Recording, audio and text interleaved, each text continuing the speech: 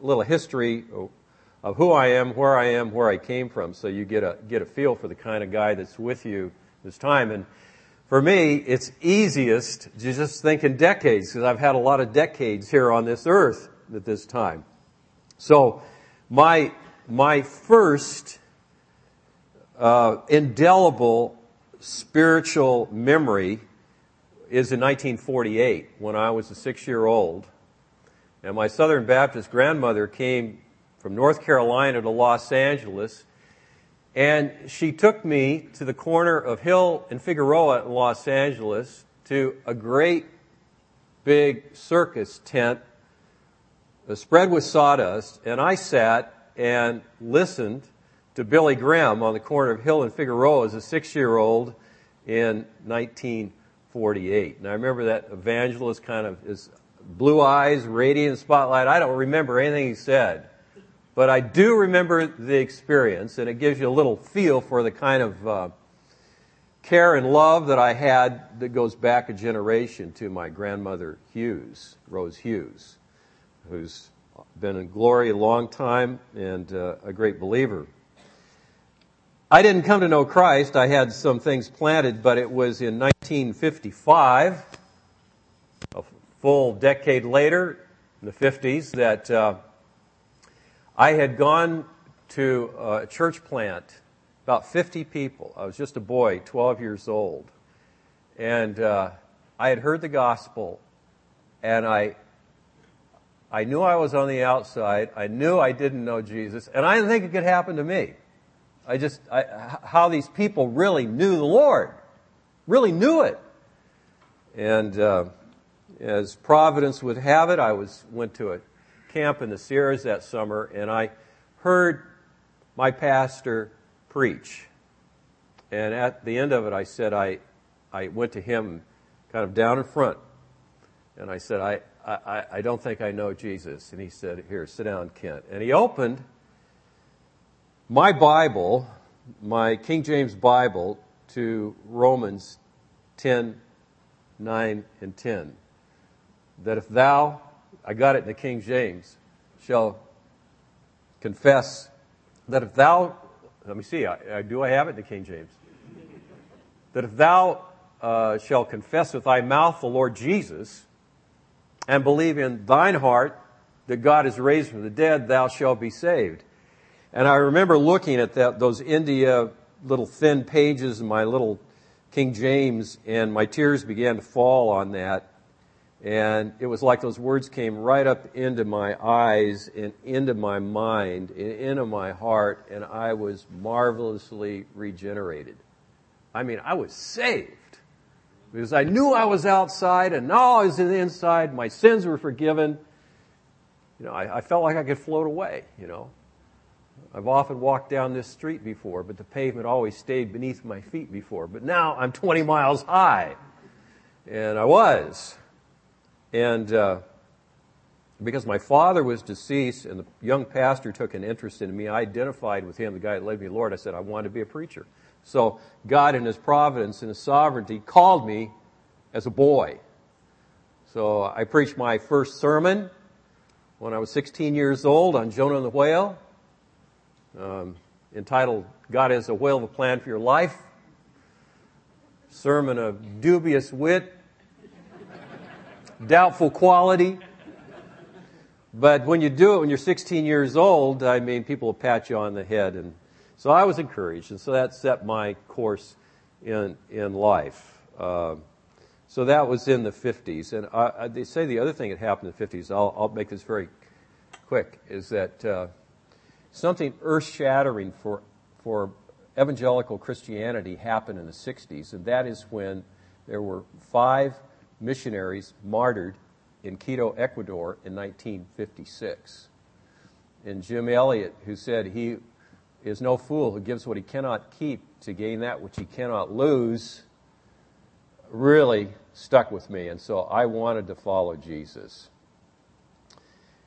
Graduated from high school, started college, met and married my wonderful wife of 50 winters and summers, Barbara. Just celebrated our 50th. and she had an evangelistic heart, and so we began to finish college and then began seminary. And my church was looking for a youth pastor. That little church had finally grown to where it needed a youth pastor. They couldn't find anybody, so they hired me. And so my experience in ministry when I was doing seminary was youth pastor work, which was the decade of the 60s in California, Southern California. Now, Robin Williams has a quote that he's made famous in one of his movies, which was, "If you remember the 60s, you weren't there." And I do remember the 60s, but it's because I wasn't doing LSD or cannabis. I was doing youth ministry, so I remember it very well. And to prove that I do remember the 60s, Robin Williams didn't originate that quote. It was George Carlin. So I was there in the 60s. And so if you'd have seen me then, this very conservative old man, septuagenarian that's standing before you, you would have seen sandals, bell-bottoms, tie-dyed T-shirt, American Standard Bible, covered with rabbit skin. And you'd have seen me, long hair, preaching the gospel to students. That's what I did during the 60s.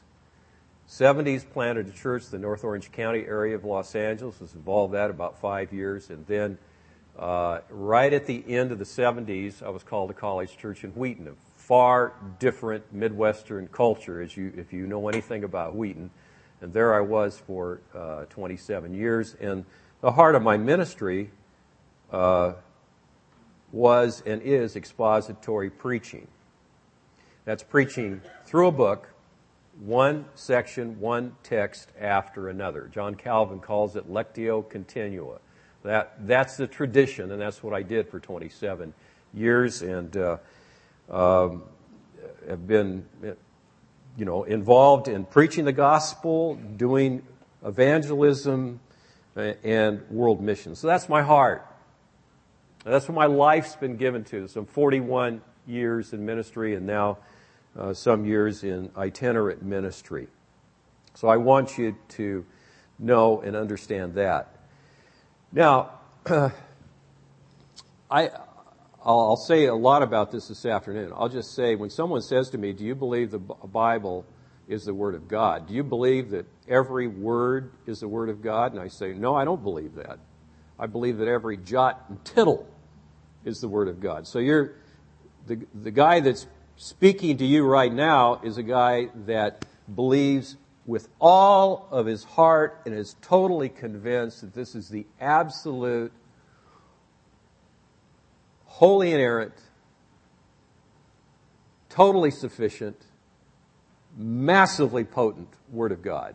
And that's why we're going to give it close attention, very close attention. In fact, the two talks that we have this morning deal with Philippians, and you want to take your Bibles and turn to Philippians, the 2nd chapter.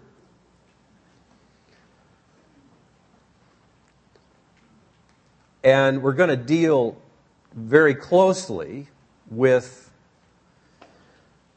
verses 5 through 11 of Philippians. And you know that this talk for this hour is entitled "The Super Humiliation of Christ." And in the next session, it's going to be "The Super Exaltation of Christ." And we're taking this famous passage and we're going to look at it very closely. What I'd like to do before I begin is just read it, and I'm going to pick it up in verse 3 and then read on to verse 11. I'll be reading in the New American Standard Bible. "Let each of you look not only to his own interests, but also to the interests of others.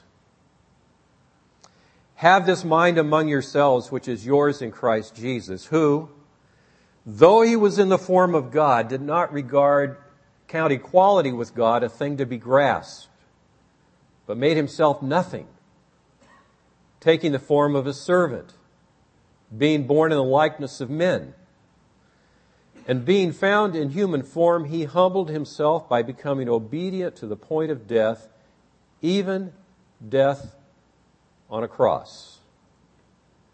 Therefore, God has highly exalted him and bestowed on him the name that is above every name, so that the name of Jesus every knee should bow in heaven and on earth and under the earth, and every tongue confess that Jesus Christ is Lord, to the glory of God the Father.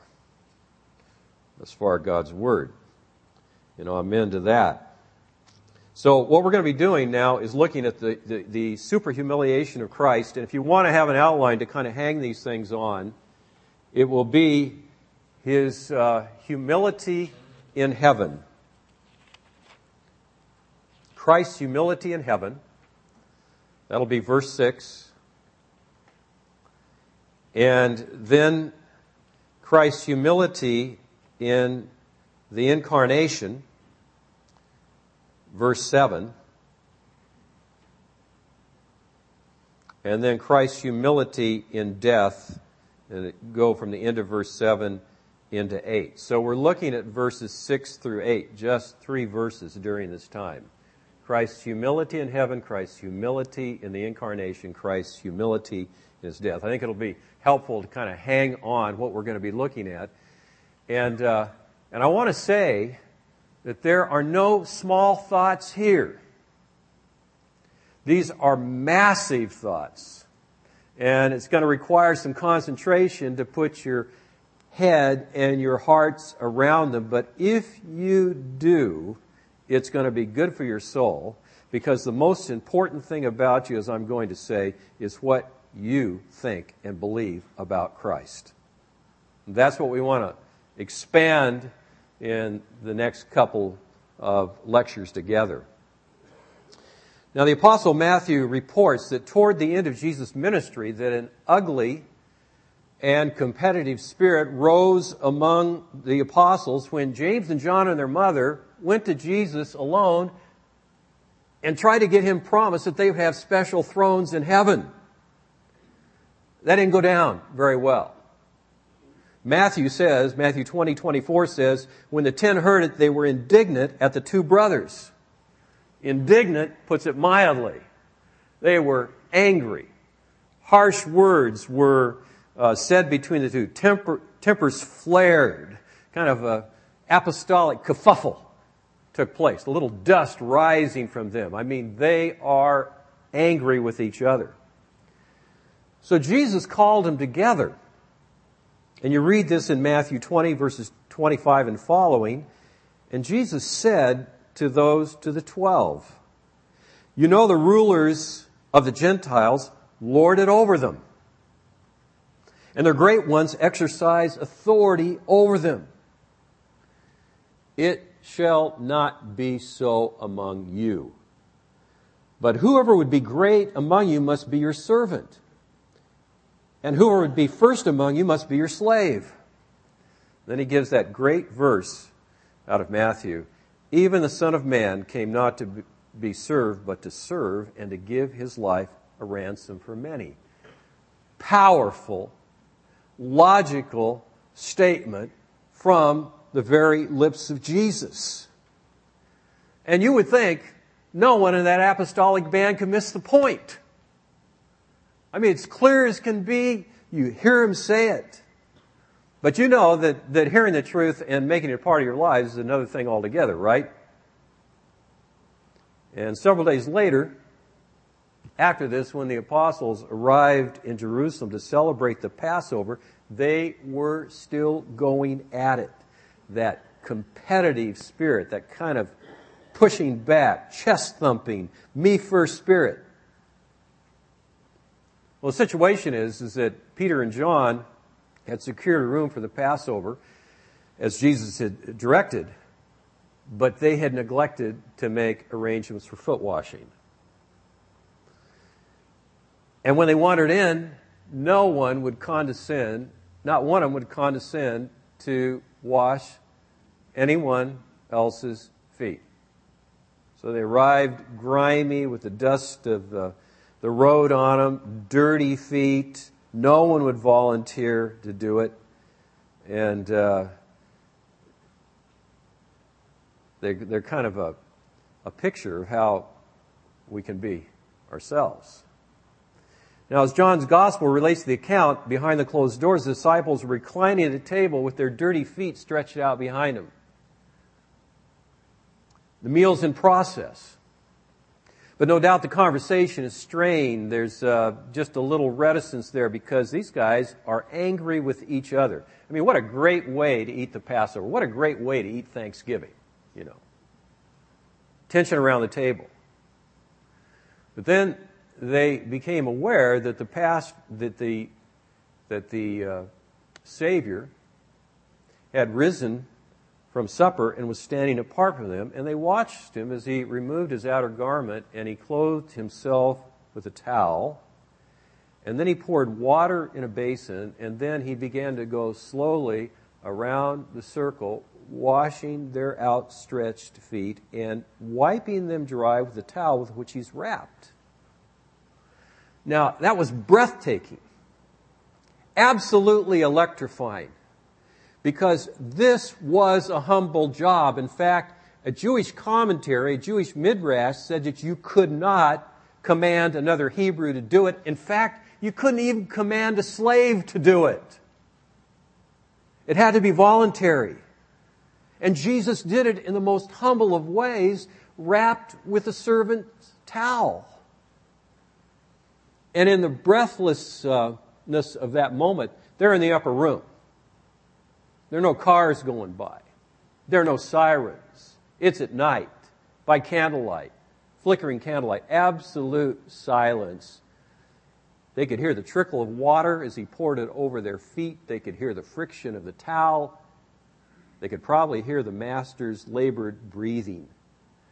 Because the incarnate Son, God Himself, had humbly washed the feet of His prideful, arrogant disciples. And then, amidst the silence, and you can imagine how these words came down. John has it in John chapter 13, verses 14 through 16. He said to them, "If I then, your Lord and teacher, have washed your feet, you also ought to wash one another's feet. For I've given you an example that you should do just as I have done to you. Truly, truly, amen, amen, I say to you, a servant is not greater than his master, nor is a messenger greater than the one who sent him." So using that ancient logic that argues from the greater to the lesser, he says, what is true of me has to be true of you. And coming from the lips of Jesus, the lips of infinitude, it is an infinitely compelling statement. But like all people, and we're the same, that kind of logic will stall in our hearts. Because we're so like those people around the table. Robert Raines said some years ago, he said, "I am like James and John.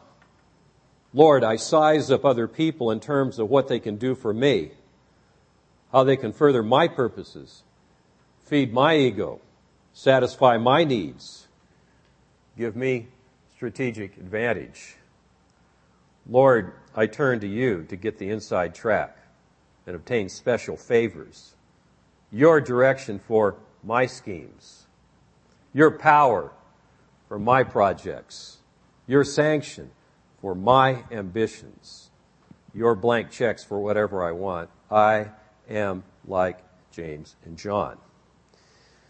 So, given our natural tendency towards self-centeredness, it's always been difficult to live out Christ's directive. And Paul would later advise the Philippians in our present text, verses 2 and 3, chapter 2 of Philippians, verses 2 and 3, "Do nothing from rivalry or conceit, but in humility count others more significant than yourselves. Let each of you look not only to the interests of others, but also your own interests, but the interests of others. The embrace of humility and others' interests is hard. And it's difficult in the most important relationships to be thinking about others first and considering them more important than ourselves. And here in Philippians, as Paul is telling them how to live a life that is worthy of the gospel, he then turns to the ultimate example of Christ and his self-humiliation, his super-humiliation in verses 5 and following, which I want to say to you, verses 5 through 11 are the theological, Christological centerpiece and jewel of this book. What we're going to be looking at today is very, very sacred ground. Some people consider it to be the most exalted prose in all of the New Testament. One scholar likened it to the soaring, unanswerable language of a Bach cantata, which is best understood by being heard out to the end and then heard again and again and again. And it certainly does service in this way as you read it, as you see Christ in his super humiliation going down and down and down and further down, and then in his super exaltation being exalted above all things and giving a name that is above every name. And brothers and sisters, every syllable in the account before us is from God. And we want to look at it. Now, Paul begins in verse 5 where he says, after he's urged them to look out for the interest of others, have this mind among yourselves, which is yours in Christ Jesus. Literally, kind of awkward in the Greek, think this among yourselves, which also in Christ Jesus. So Paul's concern for the Philippians is not so much for the minds as their interaction, for the whole congregation, that they would take on the attitude and life and mind of Jesus. Have this mind among yourselves. So as we take up the mind of Jesus, we need to understand this isn't for our satisfaction or curiosity. This is for our souls and our lives. Now, you first see Christ's humility in heaven in verse 6. And our Savior's humility in heaven is explicit. See verse 6? Who, though he was in the form of God, did not regard equality with God a thing to be grasped. Now, Christ existed in the majestic form of God from all eternity as he shared in the glory and splendor of the Father. And Jesus alluded to this, for instance, in John in the upper room discourse in John 17:5 on the eve of his death, when he said, praying to God the Father, and now, Father, glorify me in your presence with the glory that I had with you before the world existed. John Calvin comments, the form of God, here in verse 6, means here his majesty. For as man is known by the appearance of his visual form, so the majesty which shines forth in God is his form. So it is splendor in the first thing. Absolute, stunning majesty and splendor. And the glory that Christ had in eternity, even before the foundation of the world, is beyond comprehension. You know, we creedally declare that he is very God of very God, light of light. But we scarcely know what we're saying. And one of the great challenges for all of us is to hear these words and allow them to penetrate our souls and stun us with the reality of this absolute, majestic, splendorous glory. That's what you would see if you could see Him for all eternity. Incredible. At the same time, being in the form of God does not simply mean His external splendor, but His being in the form of God. And the opening verses of the book of Hebrews, Hebrews 1:3, tell us of Christ that He is the radiance of the glory of God and the exact imprint of His nature. That Christ is not a mere reflector of the Father's glory. He is the radiance. He is the radiator of His glory. So He shines forth His own essential being. You know, the Psalm 19 tells us the heavens declare the glory of God, right? It doesn't say that they are the glory of God. They only declare the glory of God. They give a hint to the glory of God. And so He shines forth in His own essential glory with the Father in the mystery of the Trinity from all eternity. This is stunning. If you saw Him, well, you probably couldn't live. And then the glory that shines out of His being and His essence.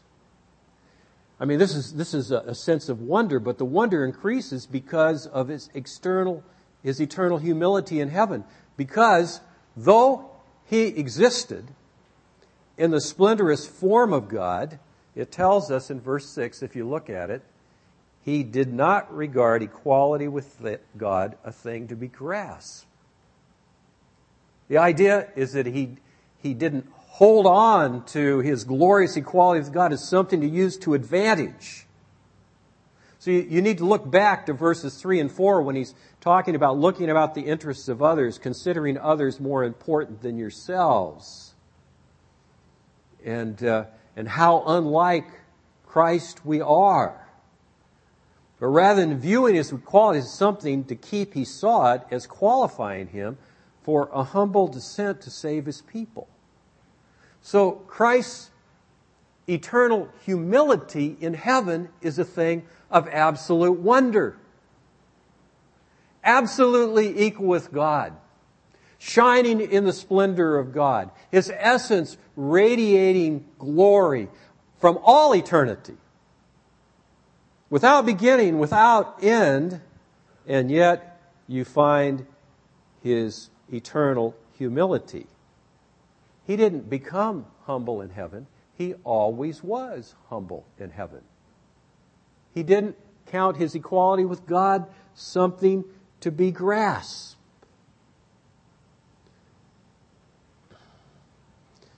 Well, when you see this eternal humility of God, of Christ, existing in the form of God, then you have His humility in the incarnation. Notice in verse 7. Look at it. But made Himself nothing, taking the form of a servant, being born in the likeness of men. Now, the phrase, made Himself nothing, gives the proper metaphorical sense of the Greek, which is literally, actually, but He emptied Himself. I mean, the translation is the right way to put it. He made Himself nothing. Because during the early part of the last century, liberal theologians latched onto this word, empty, kanao in Greek, and came up with the kenosis theory, which was that Christ in the incarnation emptied Himself and ceased to be God, or stripped away all of His attributes as He emptied Himself. It's been thoroughly discredited because this word, emptied, is used 5 times in the New Testament, and 4 of them are metaphorical. So it doesn't mean a literal emptying. And more, the emptying or making Himself nothing is defined by the following 2 phrases of verse 7. Taking the form of a servant. and being born in the likeness of men. So the actual emptying is the positive actions of the incarnation. So when Christ took on the form of a servant, a slave, he adopted then the appearance and being of a slave. He really did it. Just as he existed in the form of God, his own appearance and his own being became that of a slave, as he so dramatically demonstrated when he stripped himself in the upper room and washed the disciples' feet. Christ did not exchange the form of God for the form of a slave. He manifested gloriously the eternal, humble form of God in the form of a slave. Now, if you're following along, the other phrase that further defines his emptying is being born in the likeness of men, describing his full identity with the human race. You know, in order to kind of get my mind around the creation, I have kind of an imaginative thing that I like to think of sometimes. There's several things I like to do that way. But I think of Hebrews 10, verse 6, where he says he's come to do the will of God. And I imagine Christ standing at the height of the universe, radiating his glory, so to speak. And then he does a dive through all the 100,000 million galaxies as he dives down through those galaxies. And then he comes in over the Milky Way and into our galaxy with its 100,000 million stars, and he passes through all these whirling wonders, and he comes around the sun, and then he comes to our planet, and he comes into the atmosphere of the planet. And he dives into the womb of the Virgin. And he's conceived. And he becomes first a zygote in the Virgin's womb. And then an embryo. And then a child swimming in the amniotic fluid of his mother's womb. And then on Christmas morning, incarnate into the stable. It gives me some feel in my imagination of what he did in the incarnation. He fully participated in our human experience. Christ's humility in heaven is a thing of astonishing wonder, because he never became humble. He always was humble, although he existed in the form of God. And then beyond that, his humility in the incarnation is a thing of greater wonder. That pastor that led me to Christ when I was a boy showed me Romans 10, 9, and 10 in my little Bible. And by the way, I still have that little Bible. You can't see where the tears fall, but I can see the places that I underlined in there in a red pencil.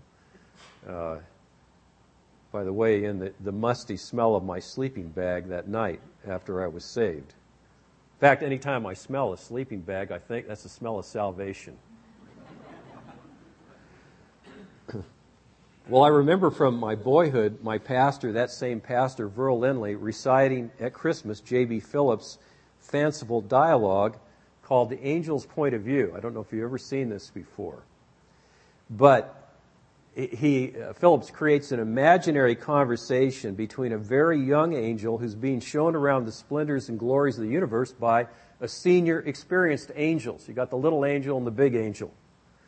And the little angel's beginning to get tired and even a little bored.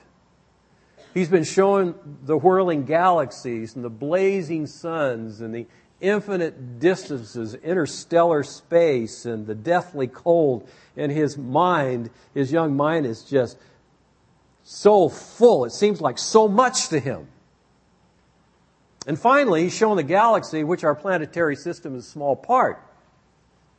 And as the two of them drew near to the star which we call the sun, and the planets that are slowly circling around that the old angel pointed to a small and rather insignificant sphere turning on its axis. It looked as dull and dirty as a tennis ball to the little angel whose mind had been filled with all the glory and size of the universe. I want you to watch that one particularly, said the senior angel, pointing his finger. Well, it looks very small and dirty to me, said the little angel. What's special about that one? That, replied the senior solemnly, is the visited planet. Visited, said the little one.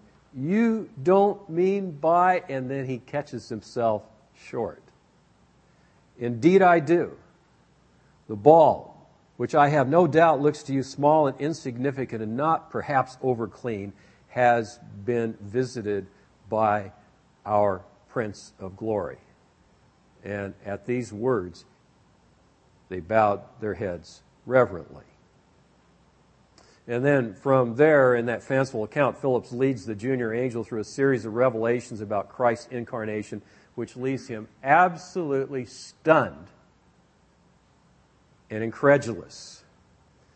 And I have to say to all of us, oh, to have fresh eyes and a tender heart as we revisit these astonishing truths. We've read these words before. We perhaps have memorized these words. But if you take them to heart and dwell upon them and allow the immensity of the words that are here, it kind of brings a perpetual springtime to our lives. What a great thing to be knocked out, stunned by what Jesus did, because that is what He did. This isn't imagination. This is reality of His humility in the incarnation.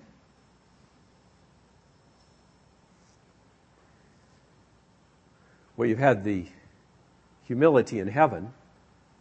You've had the humility in the incarnation. And then you get Christ's humility in death. And the descent bottoms out at the end of verse 7, moving into verse 8. And being found in human form, He, that is Christ, humbled Himself by becoming obedient to the point of death, even death on a cross. That is, you see, human form. His human form, or more exactly, His human shape, was that of the appearance of a man. Those who saw Christ saw a man. They saw an ordinary man from externals. Because He had fully identified with humanity, it was not a facsimile. He really was a man. And as a real man, He humbled Himself by becoming obedient to the point of death. Now, what you want to see here is that no one humbled Him. He humbled Himself. The Danish philosopher Kierkegaard left this note on this verse. He said, the text says Christ humbled Himself. It doesn't say He was humbled.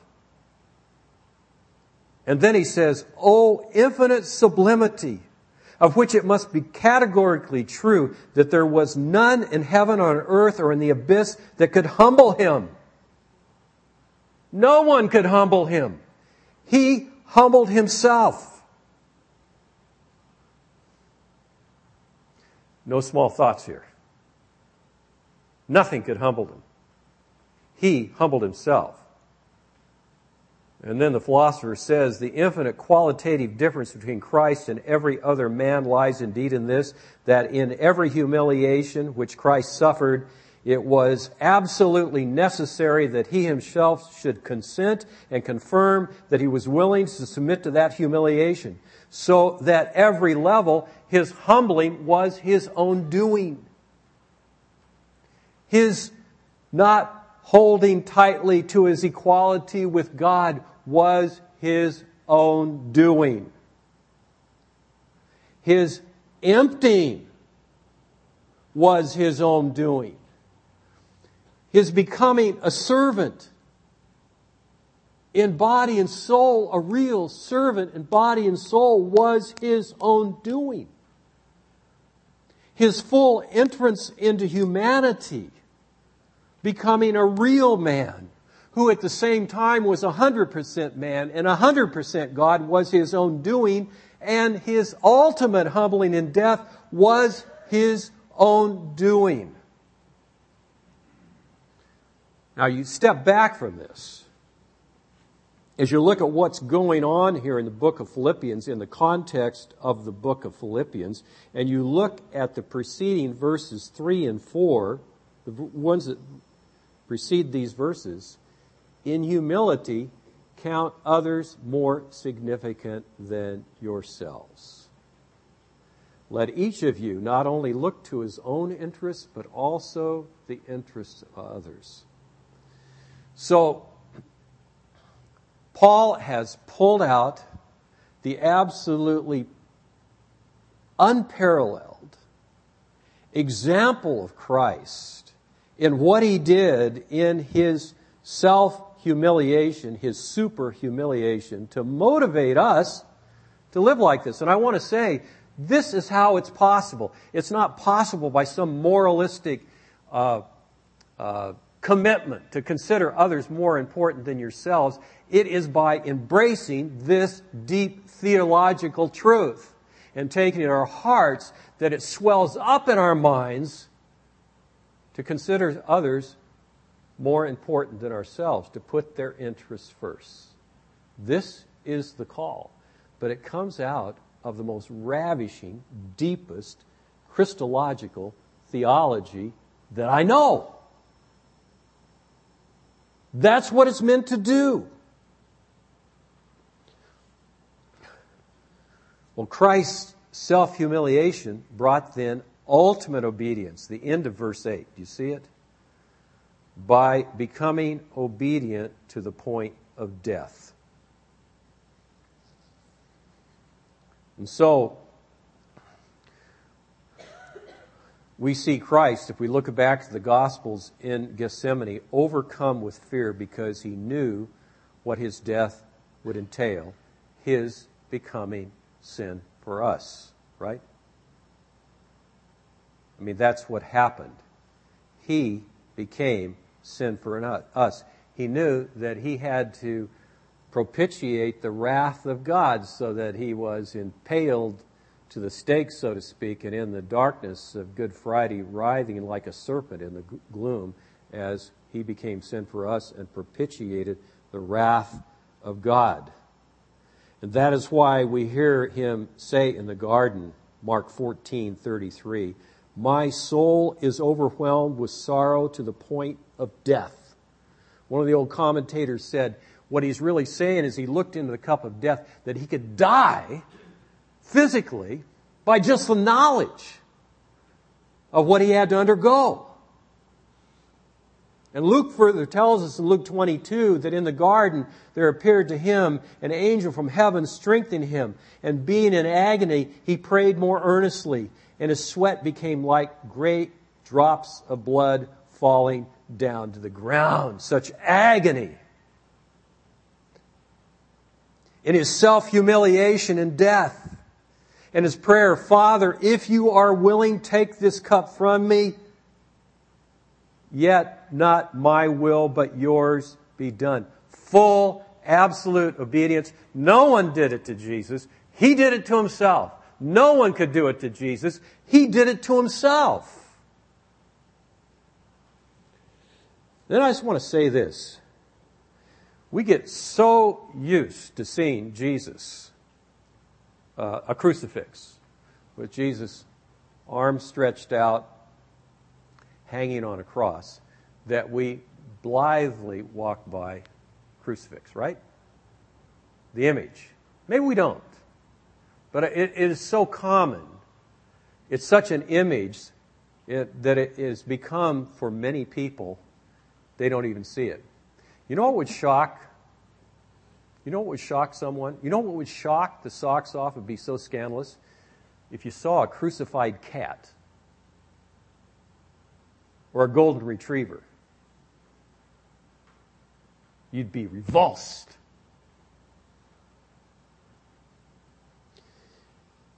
He died the most scandalous and ignominious of death. It says at the end of verse 8, even death on a cross. Humanity had not created a more degrading or loathsome experience than this. Polite Roman society, pagan society, would not mention the cross. That form of execution, it was so obscene to them. Do you know that in the early centuries, Christians didn't wear a cross because it was so obscene? I mean, socially obscene. It was after those first few centuries that they began to wear a cross. And I understand the wearing of a cross. We understand it. It's a symbol of the sacrificial, incarnational love of God. Even death on the cross is the crowning shudder and expression of humble obedience. And here Calvin again. For by dying in this way, he was not only covered with ignominy in the sight of men, but also accursed in the sight of God. It is assuredly such an example of humility as ought to absorb the attention of all men. And listen to Calvin here, the great theologian, the great commentator. It is impossible to explain it in words suitable to its greatness.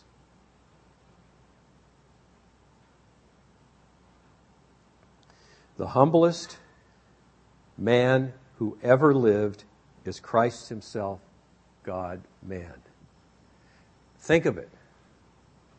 He was eternally humble in heaven. Verse 6.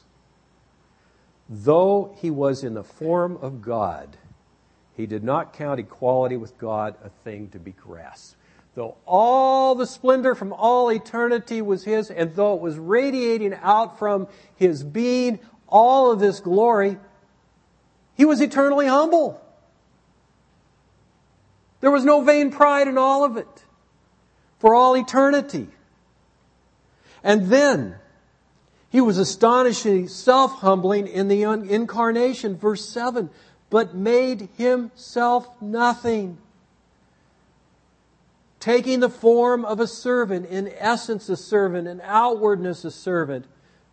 And then the incarnation, being born in the likeness of men as he took that long dive, so to speak, from heaven through all the universe into Mary's womb and into the stable. And then he was infinitely self-humbling in his death, verse 8, and being found in human form, he humbled himself by becoming obedient to the point of death, even death on a cross. And what does Paul make of all of this for the church? Verses 3 through 5. Now look at it. Do nothing from rivalry or conceit, but in humility count others more significant than yourselves. Let each of you look not only to his own interests, but also the interests of others. Have this mind among yourselves, which is yours in Christ Jesus.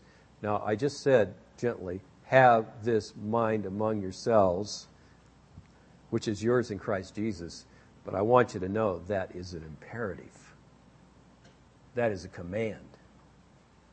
Have this mind among yourselves, which is yours in Christ Jesus. The mind that goes down and down and down. This is a divine call for everyone in the body of Christ. This is the path of living a life that is worthy of the gospel. Counting others more significant than ourselves. Looking out for the interests of others.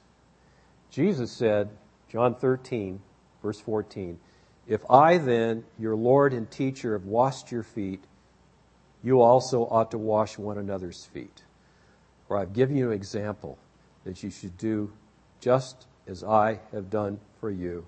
Truly, truly, I say to you, a servant is not greater than his master." Now, I'm going to say in the next hour, I'll say it again.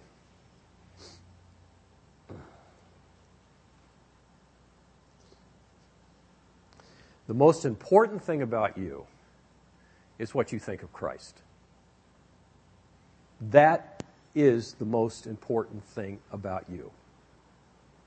Is what you think of Christ. Further, the most important thing about you is what you believe about Christ. This is the revelation of the Holy Spirit, of Christ's super humiliation. Now, just to frame it in all of this, I just want to expand our minds about Christ, the cosmic Christ.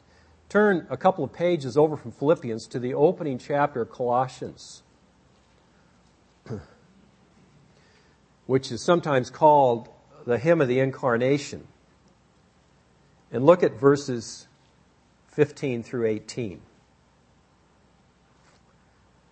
Speaking of Christ, it says, "He is the image of the invisible God." This is Colossians 1, 15 and following. "He is the image of the invisible God, the firstborn of all creation. For by him all things were created in heaven and on earth, visible and invisible, whether thrones or dominions or rulers or authorities. All things were created through him and for him. And he is before all things. And in him all things hold together. And he is the head of the body, the church. He is the beginning, the firstborn from the dead, that in everything he might be preeminent." The things you see from that is that Christ is the creator, the sustainer, and the goal of the universe, and the head of the church. Now, I want you to think about this, and I mentioned it. Our galaxy has 100,000 million stars. Okay, that's a lot. Our galaxy takes 100 light years to traverse. So if you left Earth and journeyed the Milky Way at the speed of light, it would take you 100 years to get across our galaxy. All right? Did you know that there are at least 100,000 million more galaxies, each with at least 100,000 million more stars, each 100 light years across in the universe? Now, I like to think of this. Well, if I could travel the speed of light, it would take me 100 years to get across our galaxy. But let's say I'm all Trekkied up, and I've got the Starship Enterprise, and I can turn that baby up, So I'm going at warp speed 4 and 6, and finally warp speed 8, and I'm going so fast in that ship that the galaxies are flying by like fence posts on an Illinois road. And I travel at that speed for 1,000 years, and then I make a right turn out there in trackless, endless space, and I come to a piece of stellar dust. Guess what? That was created by Jesus. Everything in the universe. And not only that, he is the sustainer of all things, it says here in Colossians. He holds all things together by the word of his power. He's made everything in the universe. Every star, every texture, every color, things under the earth, things above the earth, things under the sea, the stripes on the bumblebee, the fires of Arcturus. Everything has been made by Him. And He holds it together by the word of His power. And guess what? If He said the word, there wouldn't be a big bang, there would be a big flush. And everything would be gone. And that everything it says in Colossians here is created for Him, is moving toward Him. It is for Him, the Alpha and the Omega, and that He is the head of the church who gave Himself for us. No small thoughts. So brothers and sisters, what you think about Jesus is everything. And to begin with, you need to take to heart and hold it as best you can His super humiliation, His humiliation in heaven, His humiliation in the incarnation, and His ultimate humiliation in death. This is Jesus. And what you think about Jesus is everything. May God suit it to your hearts and prepare us for, well, we've gone down. We're going to go up next time around. Let's pray. Father, we pray that the stunning revelations of Scripture would expand the souls of the people here, and they would love You evermore. Everything. We pray this in Jesus' name. Amen.